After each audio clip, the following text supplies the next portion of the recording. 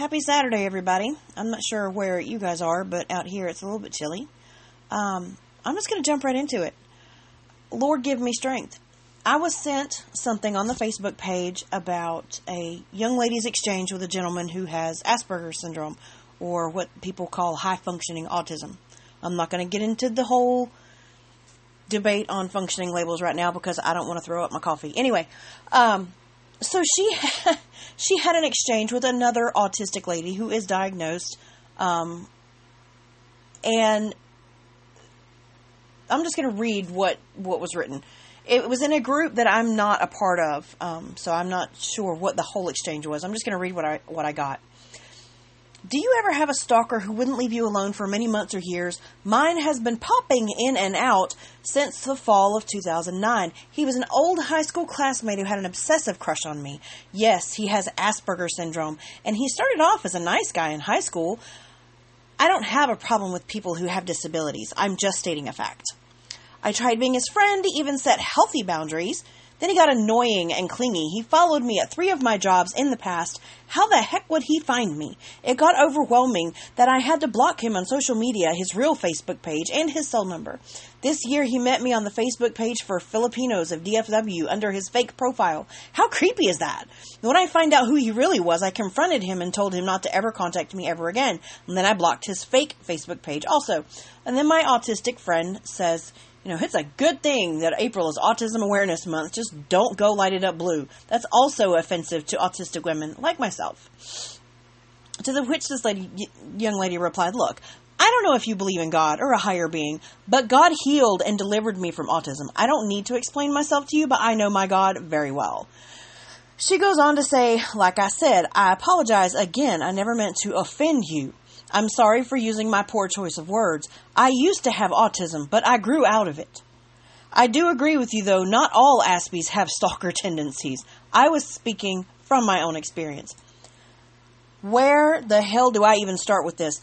I guess the first thing is to separate and dispel the myth again that having Asperger's or being autistic does not relate in any way to stalking. I completely sympathize with her experience, and nobody deserves to be creeped out or creeped on by anyone, but leave the diagnosis out of it. Your inclusion of this man's being autistic perpetuates a long-defunct and harmful rhetoric that autistic people are mentally unstable, dangerous, and exhibit potentially criminal behavior. In this day and age, with the recent rash of mass school shootings being attributed to people who are autistic or have mental illness in some form or fashion, we don't need any help from you. They're doing enough of a job of that themselves.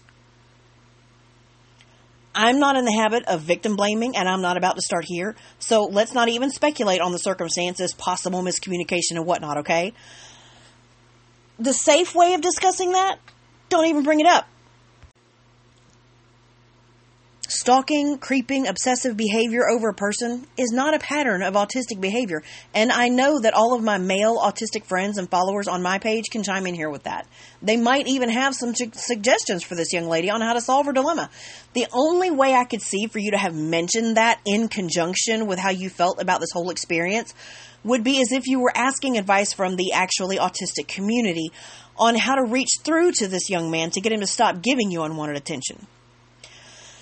Now, onto the bigger and the more harmful of the two, in my not-so-humble opinion. How do you even begin to conceive that you have, quote, recovered from autism? I'm not even particularly religious, and I don't intend to get into any kind of debate on religion here, but dear sweet fake plastic baby Jesus, if you do believe in God, and by that virtue believe that you are fearfully and wonderfully made, that He knew you in your mother's womb even before she knew you.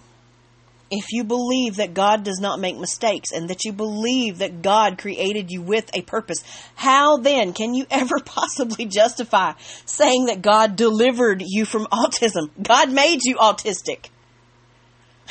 God would have made you autistic for a reason, for a purpose. And that reason could very well be that you were meant to shine a light on all who meet you with a fresh perspective, the ability to notice the smallest detail and pattern in life and make people aware of just how brilliant and capable our brains can be when we get the right support from those we love and are around us.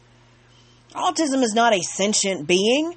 It's not some big, bad boogeyman waiting to jump out at you around a corner and scare you, or, to quote a recent acquaintance, a dark, nasty, spiraling beast lurking in the background, just waiting to rear its ugly head at the most inopportune moment to ruin one's expected life experience.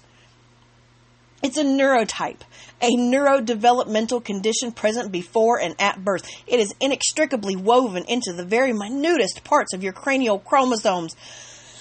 Yes, I realize that's probably made up, but alliteration. You don't grow out of it. It stays with you. People either learn to mask, which I do not advocate, or they learn coping skills for potential triggers and get support from those around them, accommodations, etc.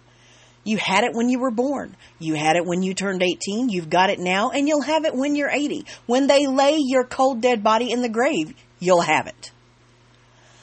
I've got some news for you, darling. You're still autistic.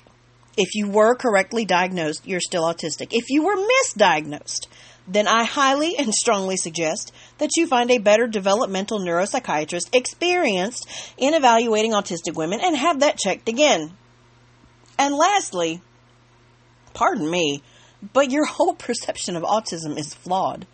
I don't know what Cracker Jacks level neurotypical fuckery you've been subjected to your entire life, but autism isn't anything you need to be delivered from to begin with.